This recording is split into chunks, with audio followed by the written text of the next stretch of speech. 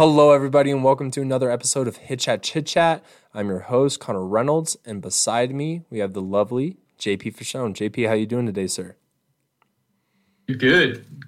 Got some golf in today, so body's feeling a little sore, but we're doing all right. Dude, I actually swung the bat for one of the first times with actual intent yesterday. Brooks Benson came out, Hey, and me and Brooksy are actually going to start a little series about us getting back in the cage.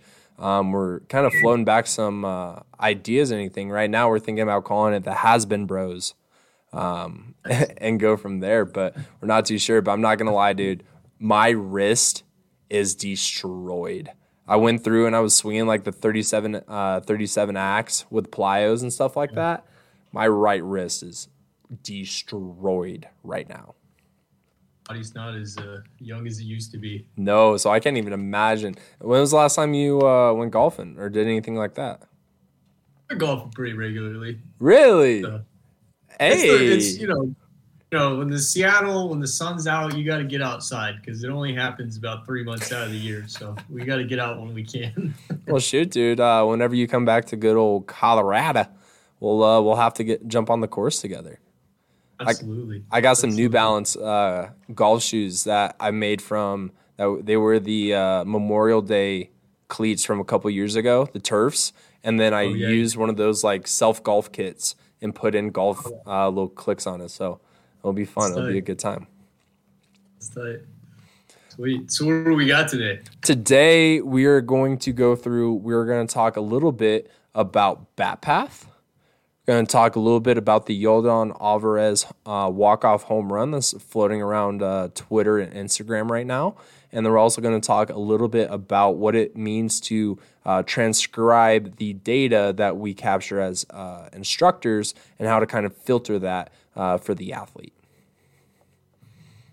Kind of a little full day right there. Yeah, it's gonna be packed. Solid leadoff 1-2 right there, 3. Yeah. So getting into the bat path, I had an interesting phone call. One of my buddies played baseball in high school. Calls me in the middle of the night, 12 o'clock in the morning, right in the middle of the night. I wake up and the question he has, he's has enjoyed the night, let's say, maybe not in a sober mindset, but he's arguing with one of his friends about the pros and cons of an in to out bat path versus an out to in bat path.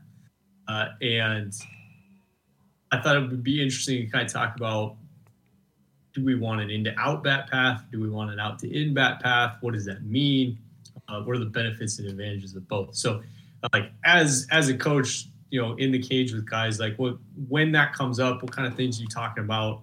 What kind of your opinion there? So for me personally, going over, and I haven't necessarily looked at the video that you're going to be pulling up yet. I kind of want to get a first initial reaction from myself and then also the viewers. Me personally, just going through and just hearing those words, I feel like an out or an inside to outside swing, I feel like is going to be the more dominant or premier movement pattern for a hitter. I feel like with that, you're going to be able to work to all fields, where an out to in, you're going to kind of almost be limited a little bit. I know there's been talk about John Staparamos. Is that how you pronounce his last name? Staropoulos. I know he put out something where it was a player A versus player B, very similar exit velos. I can't remember what the other metric was, but then if I recall, either the distance or the power numbers for one of the hitters was very skewed. And the only difference was one athlete was trying to work all fields, and the other athlete was primarily just going more pull side. And the pull side hitter is the one that had the better numbers. And so I'm not too sure with that coming into play if that's something that was a machine set up solely for inside pitches, or if that player's approach or swing design is aimed towards being more pull side.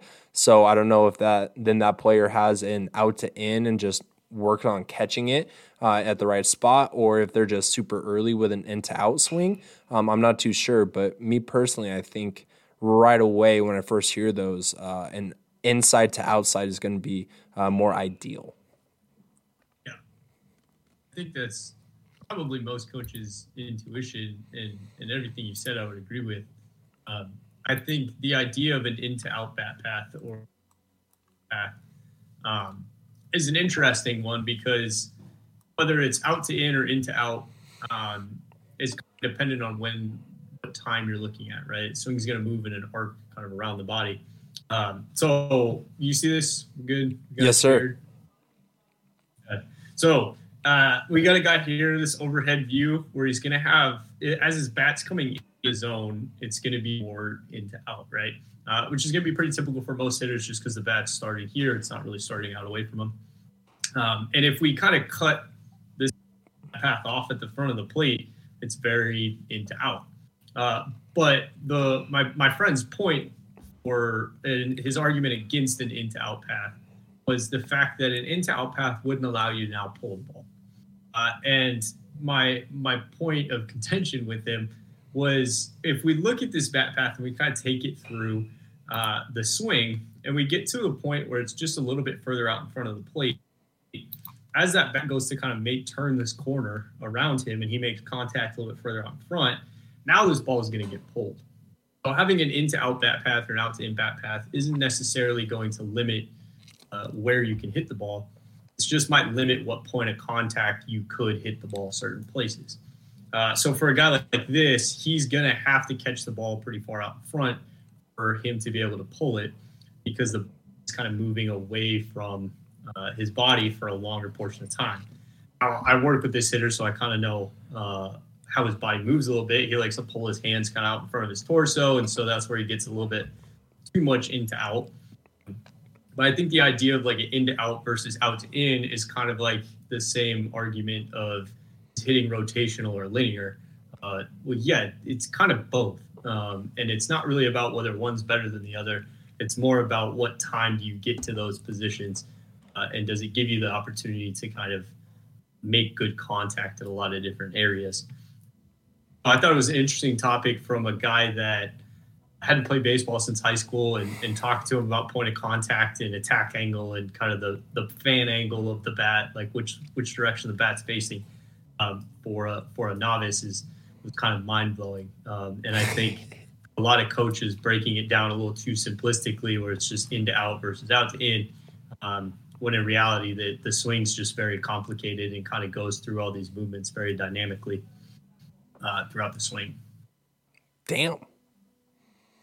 So is your answer then yes? Yes. Which is better? Yes. Yes. Yeah, I think my answer to that question would be yeah. It just depends on when you start working out to in versus in to out. For example, this guy, I would say, is probably a little too in to out, a little too long. I like to see his bat work around a little bit further, so he's not getting kind of jammed up back here. What he typically does, because he's trying to pull the ball a lot, he gets it too far out and ends up snap hooking balls foul. So is that something his bat isn't working to serve? Is that something where that would almost cap or limit this athlete's ability to see velo at a higher level? Yeah. Yes. Yeah. Because now, if probably get away with catching it deep, the issue is when he starts getting it too far out in front, like his window for good attack angles and to kind of make good contact. So over here we have his attack angle. Went too far. Over here, no, I went way too far. Over here we got his attack angle. So red would be like negative attack angles. And then as he works out, it gets a little too positive. So this green is kind of that 4 to 16 range that we're looking for. And you can see where he gets to that point is kind of right around the front of the plate, which is right around the time his bat starts working around. So for him to have a good attack angle, he's kind of cutting off this part of his swing. And so now for him to hit the ball to center, he's got this much room. If he gets too far out in front now, he's just hooking it foul. So his window to make good contact is just way too small. And then will that also then bring into where timing of off speeds is going to drastically change or require adaptation throughout that swing? Yeah, definitely. Gonna have to kind of compensate somehow to try and hold the barrel in the zone a little bit longer, so he doesn't kind of turn this corner as quickly. Tries to hold it out a little bit longer. Bat speed goes down. It's really hard to make contact or make adjustments at the last minute like that, for sure. So when that bat speed goes down and we're in a almost adaptation phase of the swing due to a variance of what we were anticipating or expecting for that pitch, is that then going to change or alter the players? You said that the bat speed is going to drop. On average, how much do you see an athlete's bat speed drop from a lower pitch pressure situation, maybe like a tee or front toss? How much does their bat speed on average or generally drop when they start seeing something with a little bit higher pitch pressure, whether it's a machine or a live arm? Yeah, generally 10 to 20%, which sounds like a lot. Well, I take that back. What I want to see is it drop a little bit, right around 10%. Bat speed loss is okay. Most guys kind of swing in game. They'll swing about 90% of their peak bat speed. It's pretty typical. We start getting a little bit more than that, then you're kind of getting into, like you said, like, hey, this guy struggles with velocity. This guy struggles when he's off time. And we're losing a ton of bat speed because of that. And so if on general, a player is going to drop, like you said, about 10% of bat speed, and that's just changing the environment, right? That's just changing the pitch pressure, not even including the adaptation of off speed or anything like that. And so if we're already 10% below our average, and now we're also going to add in the fact that we're going to have to change our movement pattern for different pitches. And like you said, that will then increase the droppage percentage of that bat speed. So now we're working even more than 10%. That's going to then make it to where their miss hits are not going to be as pure or give as much of a chance as possible as if they were able to maintain that 10% drop off. Now that we're looking at more, probably, I don't know, I'll allow you to kind of give a better percentage, but I'm thinking probably like, what do you think, 15 to 20% less when they're having to change that? Yeah, at least. Yeah, probably creeping closer to 30 at different points. Which is why, like, increasing your peak bat speed is really important. If you get fooled on a pitch and we're swinging at 30% what our peak is, if your peak's really low to begin with, now we're in trouble. Which is why bat speed just kind of helps when having a high peak bat speed helps when you're off time, when you don't get your A swing off, because you don't need all of your bat speed to still be successful. So when you're looking at that, when do you think you would prefer that green line to start, that little perfect attack angle? When are you mentioned it starts around 4 inches or right about even with the plate to about 14 inches. Is that an ideal kind of spot where we're looking for that attack angle to be optimized, or are we looking for it a little bit different in an ideal situation? Yeah, I think ideally we kind of get to 0, or the bat's starting to flatten out and starting to come up, right around 4 to 6 inches behind the front of the plate. Okay. Somewhere in there.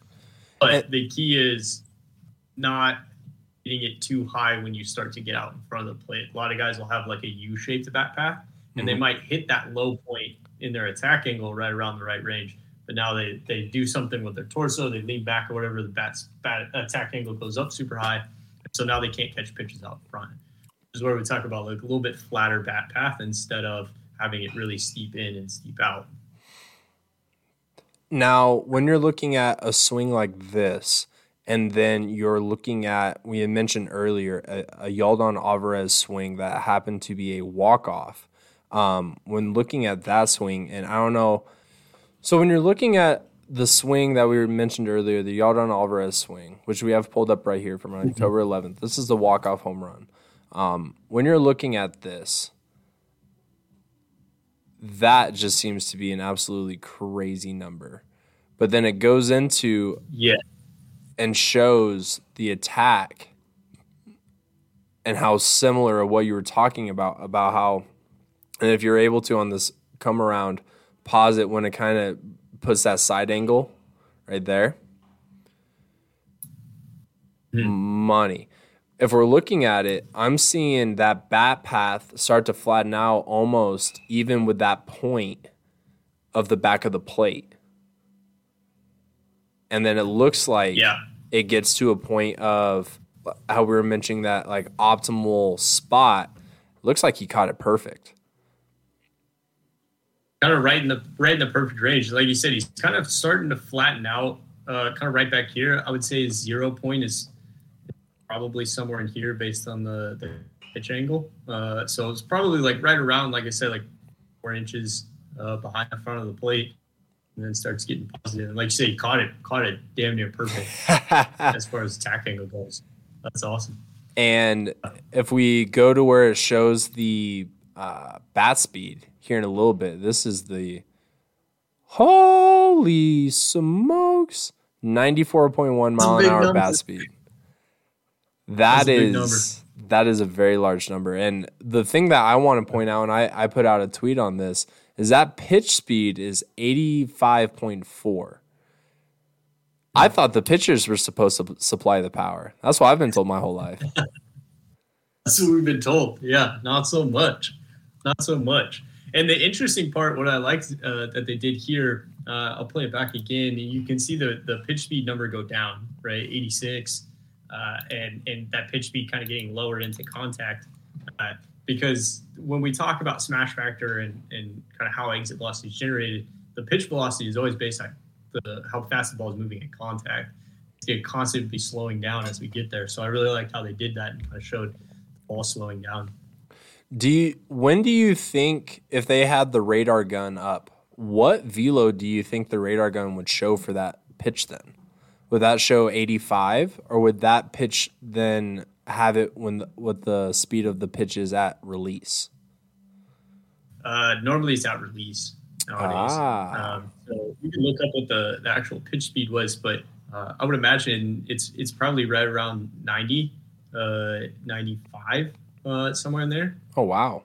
Just based on watching the hit tracks, as it kind of gives you the pitch speed as it's crossing the plate, it's right around 10% of speed lost over 55 feet. So it's got to be right around 90, 93, 95.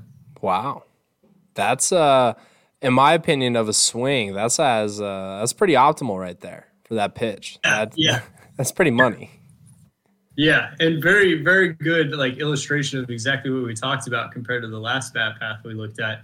Versus this is like into out, and then he starts making the turn kind of right around here, and now the bat starts working back towards the pitcher, catches this one a little bit from front, bat's a little bit more angled, and he pulls that ball.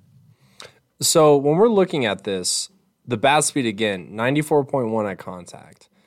Is that something that is even possible? I think it's possible.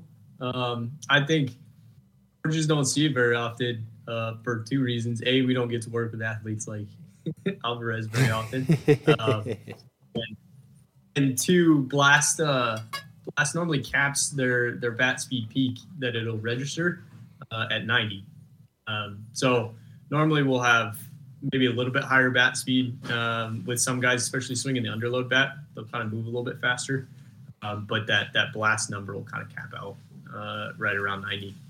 So I think it's probably possible for a bat speed of 94, but I don't think that's a realistic number for this swing. And let me kind of explain why. So he's going to look like a lot of numbers, but this is essentially the factor for pitches based on their bat speed and then the resulting exit velocity. So we just use the same formula we have for our smash factor. And I changed the incoming pitch speed to 85.4 to kind of match up with what we saw Alvarez hit. So if we kind of scroll over to 95, I'm pretty sure that ball was hit. 116. 16. Are you looking at for angle or exit velo? Exit velo. I think it's 116. Yeah. It's just dummy. Yeah.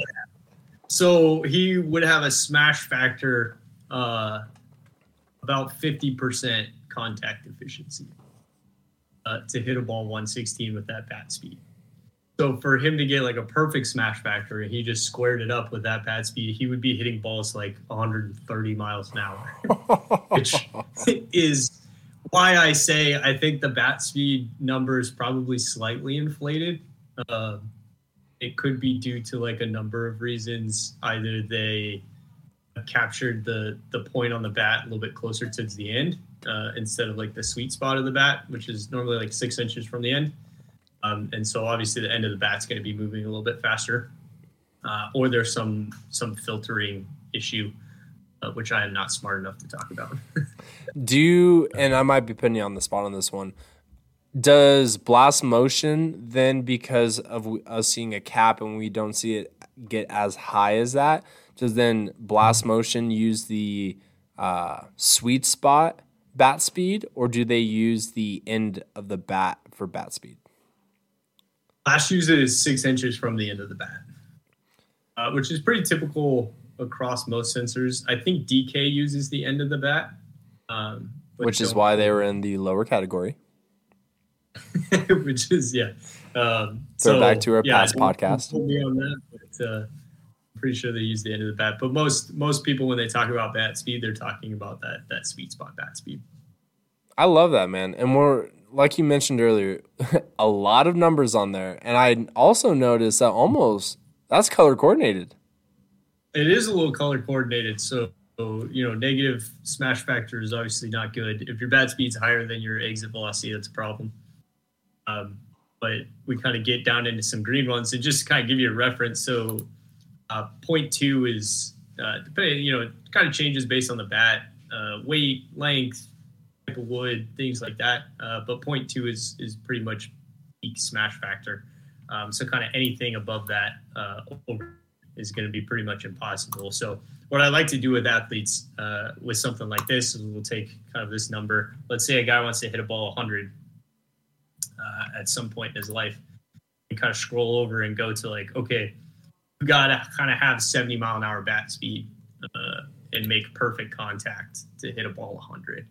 And if you want to kind of have some room for air, let's say you kind of want to, miss hit balls at 100, we got to be moving the bat, 79 miles an hour. We got to be moving it pretty fast. Golly. It's a good point of reference. Try to give some guys kind of some targets to shoot for. That is, that's a lot. That's a lot. And so when looking at this, if I'm just a player, I don't necessarily go through every blog or go through and really understand all of this. As an athlete, how am I able to digest all of this information? What's, for you as an instructor, what is your role when looking at all of this, what could be to some people jargon? How do you go through with an athlete and what's your role to allow them to digest this information? Yeah, I think the role is to make it very, hold on, what just happened? There's going to be a lot of cutting. That's fine. Let me write down this time marker. Oh, let me close this stream 1 sec. Boom, there we go. All right. We're whole. Did I start that sentence off? What was the question? Oh, I think 3, 2, 1. The role of the trainer is to kind of digest a lot of the information for the athlete and then kind of work backwards from there. So I'm not going to give the athlete all the information. We're just going to talk about the things that I think are most important. So whatever I want them to focus on during their training block, that's the stuff we're going to talk about. We're not really going to talk about if we're really working on bat speed, that's all we're going to talk about. I'm not going to talk about how his lack of bat speed is affecting all this other stuff. We're just going to talk about that. And maybe some like mechanical changes that we're looking to make. I think the biggest thing to boil everything down as much as you can and make it really easy to talk about. And what do you guys do, like talking to athletes when you guys have hit tracks up and blasts and everything rolling, and guys start getting confused? Like, what's your go-to method to kind of go through that with them? And I think a lot of that is also going to be obviously athlete to athlete. I have one athlete, and he's been on the podcast before, Braden Thompson, who's one of my interns and one of my college guys. Dude's gone through and is now certified with Driveline for hitting. So he's the type of guy that he wants to know every single little piece of data. He wants to know and understand everything. Even if it's maybe not a part of what we're working on for that day, he wants to know why. He wants to know how. And I have some other athletes that are, let's just say, maybe not all there when it comes to looking at numbers and data. Maybe have some lower grades, and not because they're lazy. They're not necessarily going to be going through and wanting, I guess, all of that. And so as an instructor, it's very important to be able to digest and make it to where you understand and know who you're talking to, who your audience is. And that's going to vary, and it's going to go through. There's going to be, and I like to view the instructor as an interpreter or a translator for all of this information to the athlete. The athlete may not know much. Maybe they know exit velo and bat speed, or maybe they know a lot and they're able to go through and talk about ideal point of contact with attack angle and different stuff like that. And so as the instructor, you're going to have to interpret or be a translator of when you have all of that blast motion data, when you have all of that head tracks data. One athlete, you're maybe going to need to just solely look at results and external cues. Another athlete, you might have to talk more about, hey, our attack angle is getting too steep or too low or this or that. And they'll be able to digest and take that information differently. And it's going to change from athlete to athlete. But a lot of it is, I think the level of instructor shows with how you're able to work with different athletes. If you're a one-size-shoe kind of guy or gal that's an instructor, you're going to work really well with those athletes that fit your shoe. But anybody outside of that size, it's going to be a struggle. It's just not going to fit. And so me personally, I think the more athletes or the wider range of athletes that you as an instructor are able to deliver or allow them to digest the information to where they're able to understand at the same level. Now, there might be different starting points for the information that they know, but allowing them to take in what they need. Like I said, some athletes are going to need a lot of the little things, and other athletes are going to need more external cue type stuff because they don't necessarily either get or want that other information. And it's going to vary from athlete to athlete. And that's where the instructor, I think, really has to show what they're able to do. Yeah, definitely. It definitely requires a lot of feel. It's kind of one of those things where you kind of got to feel what the athlete can handle. I think ultimately, like, the goal for me is to get the athlete to the point where they can look at the data without me and pick out what's important, pick out what might be interesting, but they probably don't need to think about, pick out the stuff that the data might say one thing, but like, hey, I know like the sample size isn't great, or hey, I know the environment doesn't really lend towards this data point being valuable, or what have you. I'd like the athletes to get there, and I think that's my goal. But like you said, every athlete's going to be different.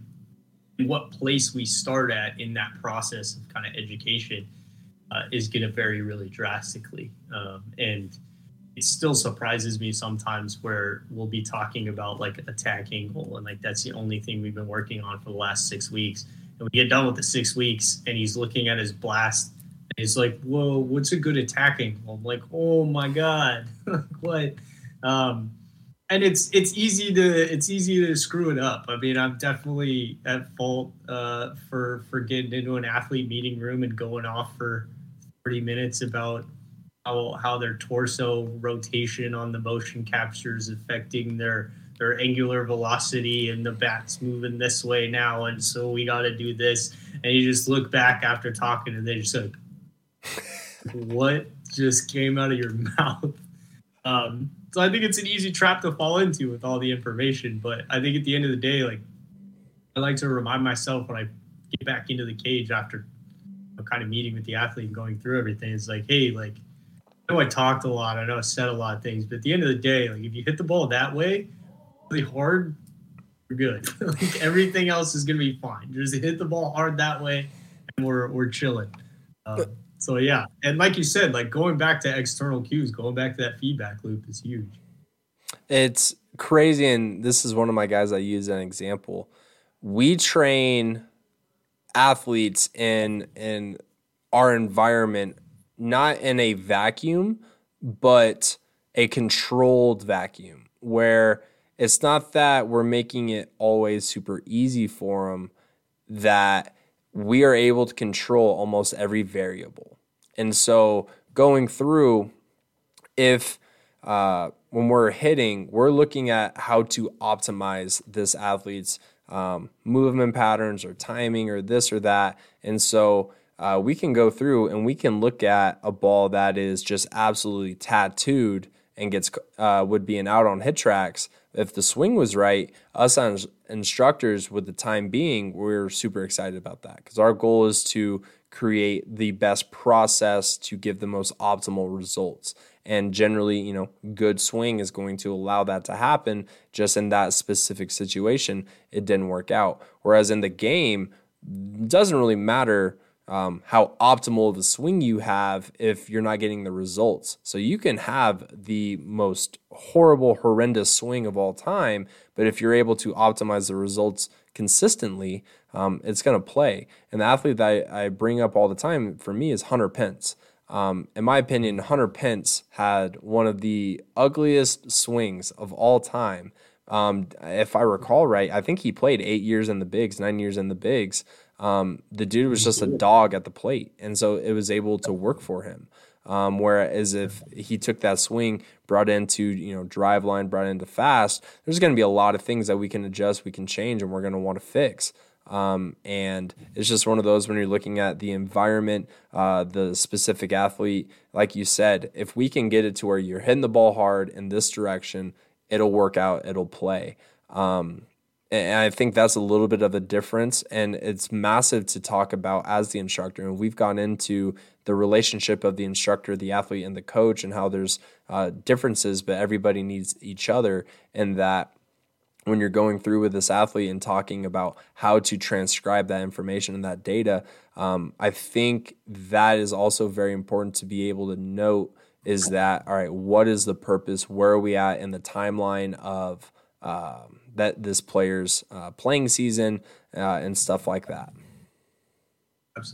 Absolutely. And that's just like, it's probably a really good answer to the question of, like, how does your training change as guys go into season? Like you said, our job in the off season and like in that controlled vacuum is, we want to increase your odds of getting a hit in the game. And that could be like, hey, we're going to change attacking, we're going to increase your bat speed, we're going to change your bat path, we're going to make it a little bit more in to out, or we're going to make it a little bit more out to in. And like you said, it's not really chasing results in the sense that, yeah, you might get out on HitTrax. So like, yeah, it's, but you hit it great. And so who cares?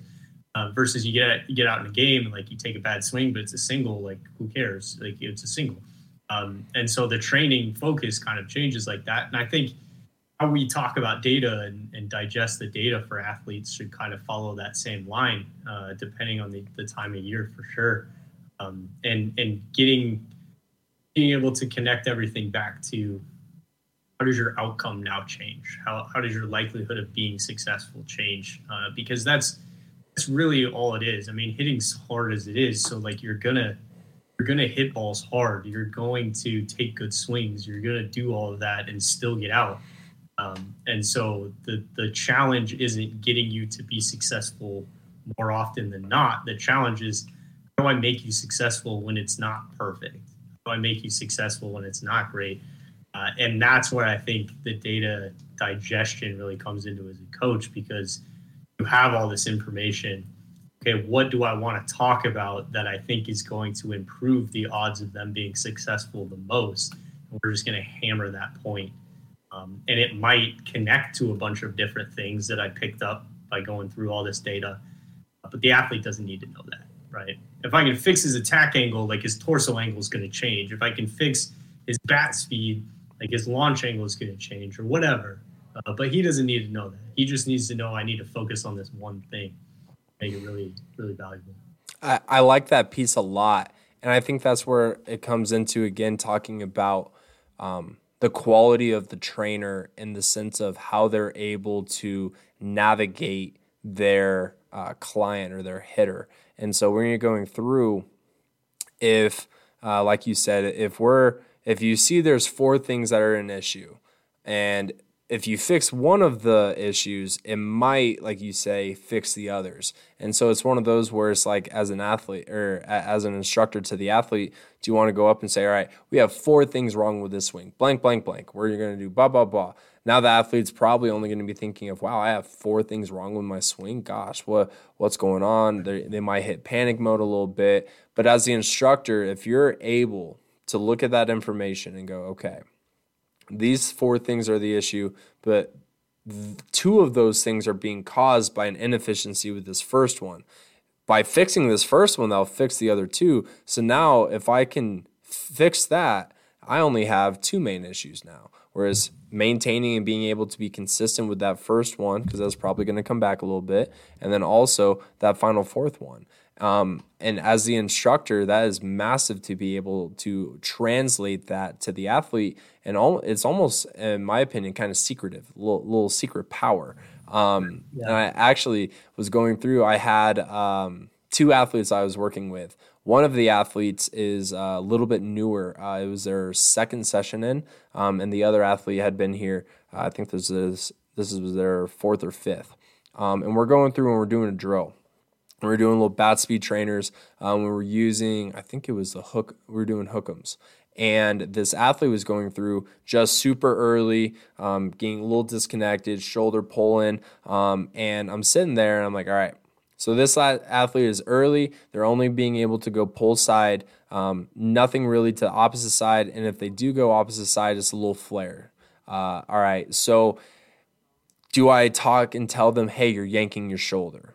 Probably not, because I personally at that moment thought that was a reaction to something else rather than the cause of everything else. And so instead of saying like, hey, I think we need to quit working on pull side and doing this and doing that, mostly just said, hey, I want you to start your load a little later. And then I looked at the other athlete that wasn't in, that was the newer athlete. I go, do you believe in magic? And the athlete kind of looked at me. He's like, what? He's like, no. I was like, you don't believe in magic? And he's like, no. I'm like, okay. So then I go through, I throw this athlete 1. Super late, fouls it off. Just went through an adjustment period. I'm like, all right, calibrate your swing. It's okay. I go do the exact same thing. Next one gets caught, was a little too early again. I'm like, all right, find me a happy medium between those 2. I look over at the original athlete and I said, you sure you don't believe in magic? And he goes, what? Throw the next one. Ball, it was a smash factor, freshman in high school, but smash factor of 98 miles an hour, or exit velo, 98 miles an hour, straight up the middle. Perfect timing. And I looked over at the athlete and I was like, I thought you didn't believe in magic. What would you call that right there? And it almost was, as the instructor, it's like, I could see the path that we're going down because I've done it before. I can see this athlete, if we make this adjustment with this focus, it's going to fix blank, blank, blank. And it's obviously not going to happen on the first swing. It's not going to happen on the second swing. But if we're able to take that first swing where we were really late, second swing where we're really early, combine those 2, using more for this athlete external cues, all of a sudden, bada bing, bada boom, everything almost self-corrects. And as an instructor, those are the times where it's like, yeah, I'm a badass. That's, in my opinion, the bat flip of an instructor, where it's like, yeah, I'm walking. I literally, he hit that. I threw the 1 ball that was left in my hand. And I walked out of the cage. I was like, yep. That's it. Yeah. I love the way you describe that of like the calibration period, because it's so true with like when guys get overwhelmed with how much data there is. We're working on point of contact, and they're watching hit tracks. They're watching hit tracks. Their point of contact's like moving further up front, and then they come after the session. And they're like, "Hey, my attack angle is super high," and it's like, and I tell them like, "Yeah, don't worry about it. Like, it's not. I'm not worried about it, because I know the calibration period's going to happen where, hey, we're pushing your point of contact further out front, so your attack angle is going to be higher, because as the point of contact goes further out, the attack angle is going to get higher. So you're hitting balls at too high launch angles, which I'm fine with right now, because what we're focusing on is changing your point of contact. I know and I trust that during that calibration period, you're going to kind of figure out, okay, I need to get that attack angle down a little bit and still catch it out in front. I need to hit the ball a little bit lower and still catch it out in front. But when you overwhelm dudes with information and like, just like, hey, like this is all the little ranges we need to be in, and like they start panicking about all that stuff, then when you're making that adjustment, that calibration period becomes so much more difficult, because they just never commit to one thing. The biggest kind of story or thing that I bring up to an athlete when I first started working with them to allow them to kind of understand that calibration period is I use Goldilocks and the Three Bears all the time. All of the time. And I talk about the porridge. And I'm like, example, if you have an athlete, like you were saying, that is just, let's say, catching the ball out, too out in front. They're just way too early. Okay. So I would tell an athlete, you are calibrating your timing off of what your timing is currently. And so you might catch a ball a little further back in your swing, and you're going to feel like you're super late. But that's actually the point of contact we're trying to work towards.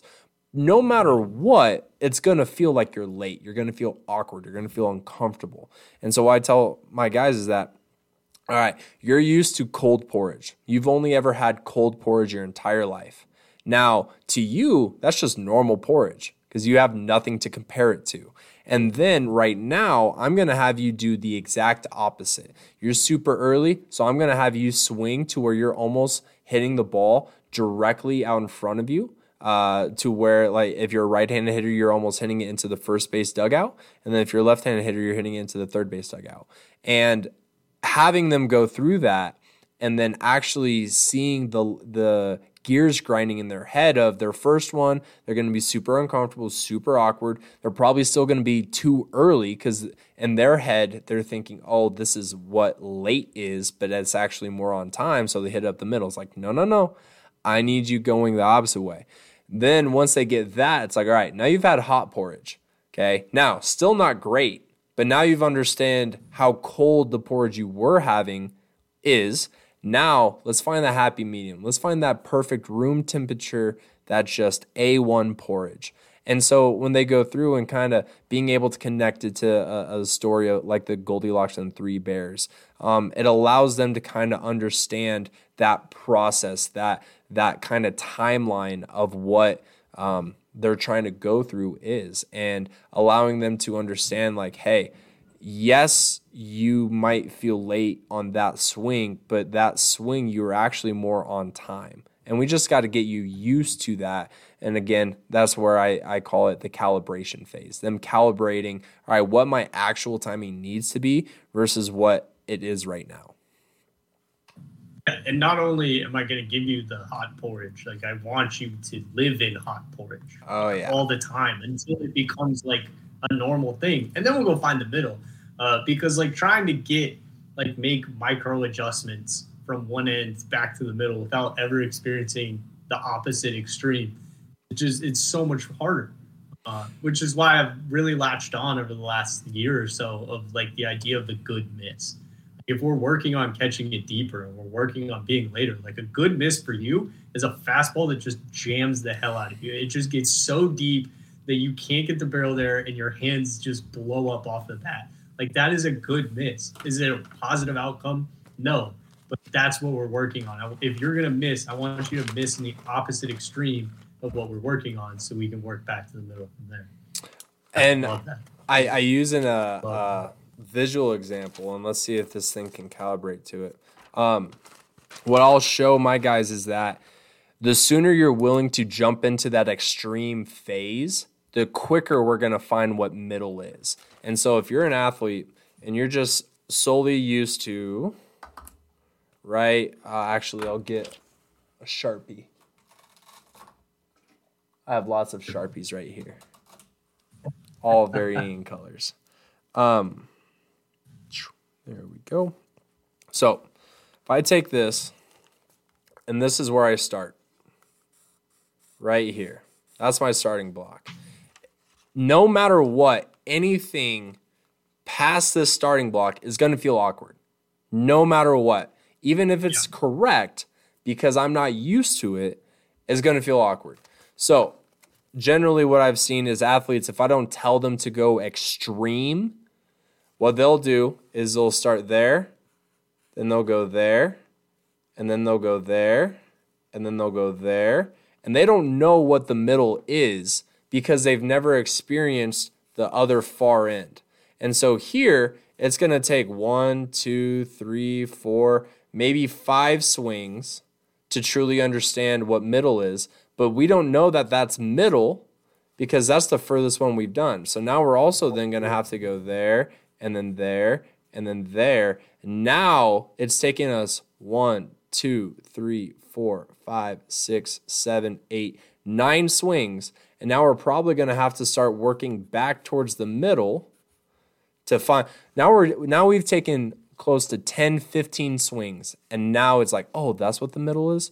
Versus if we start here, if we jump all the way to this far end, now it's taken us 3 swings to find that middle. And it's one of those to where we've talked about in the past. If you're in high school, you are on a timer. You got 4 years to figure it out.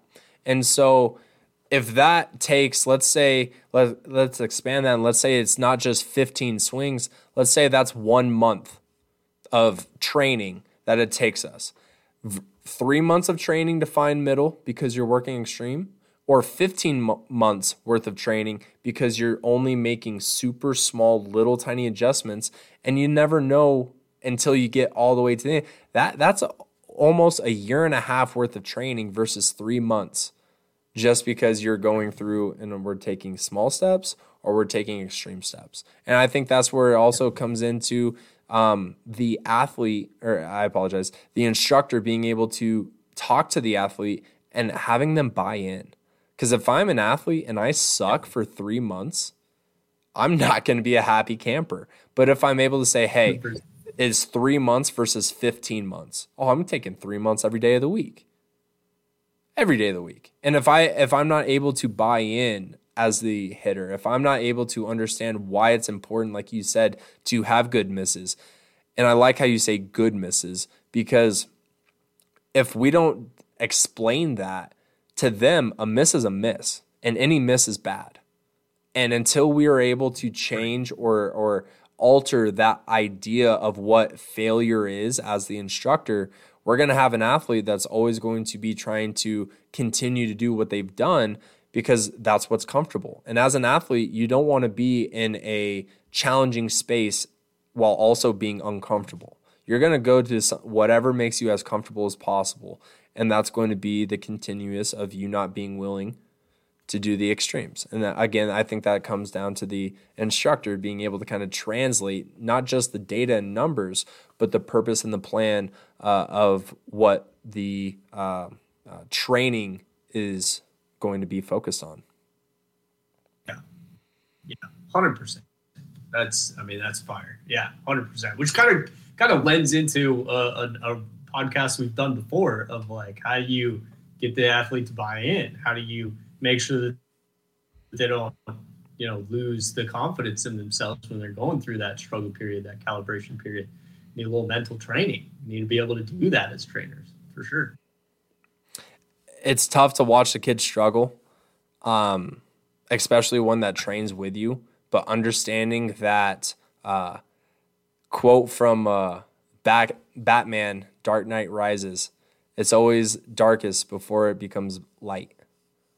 It's always, you feel like you're always at the bottom until you can start working your way back up. And when you're at the bottom, it sucks. It's lonely. It's dark. But if you have someone with you, like an instructor, when you work,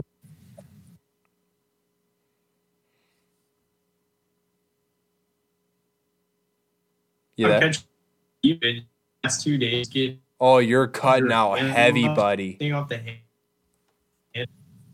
Ooh. Oh, buddy, pal. There we go. Now you're back. All right, there's another one, 117. Yeah. Kind of. Oh. Oh. Hold on. Let me close some tabs real quick. See if I can get rid of some things. Get my CPU running a little bit more efficiently. Running at fucking 90%. All right. I think that's better. Mac nope. All right. Anything? Oh. Keep chatting. Keep talking dirty to me. I hope you're still. I hope you're not talking anymore. Talking. Were you talking? I'm still talking. Oh God. What? This is wild, bro. We've never had an issue. I'll close some of my shit out too. Okay, hold on. Is that better? Yeah, I hear you solid at the moment. Chat one more time for me. Yeah, hold on. You hear me? Oh yeah, no, we're back. We're back. Okay. Sorry to cut you off. Okay. No, you're good. Yeah, that's fire. That's what I'm talking about. Just like the podcast we did on mental training, where it's like, can you as a trainer keep the athlete confident enough, focused enough, like have a high enough self-efficacy that they believe they can overcome this calibration period is just vital.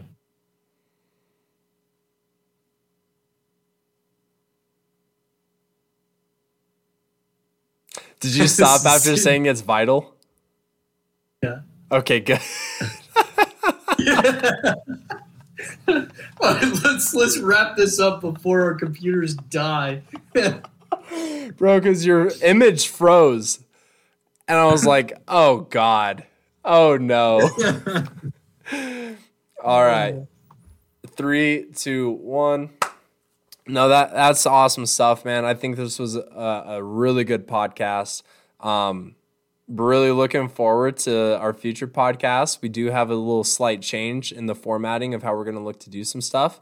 Going to move more into a little bit of a segmented podcast where we're going to have myself doing something that we're going to call the Swing and Miss segment, where I'm just looking to talk about stuff that I saw, whether it's on Twitter, Facebook, in the facility, and just as a swing and miss, where it's like, I don't know about that one. JP, what is going to be your segment, sir? We are going to dive into some of my tweets and talk a little bit more in depth about some biomechanics. We're going to talk a little bit more about some data collection processes. We're going to talk about some data visualization. We're going to get into the stuff that I love talking about, and Twitter doesn't give me enough characters to talk about. I love it. And then we're always going to be still doing a little chit chat, JP and I going back and forth about whatever the topic that we kind of want to discuss for that week. And so going to try and get you guys a little variance, a little bit more consistency with what we're talking about. I know a lot of people are really looking forward to having JP talk a little bit more in depth on his threads. If you guys haven't seen any of JP's threads yet, JP, where can people find those threads? You can find me at JPFasone1 on Twitter, and I'll be continually pushing those out. Speaking of Twitter, follow John Soteropoulos. My man is going through 30 days of biomechanics, and he is going deep, spending like 2 hours a day every day for 30 days, just researching and getting in the trenches. So really good stuff coming from him. Oh, man, he always has great stuff. And is there anywhere where people can find you on Instagram? Instagram is jp.fasone, I believe. Not super active on Instagram, but there's some really good stories.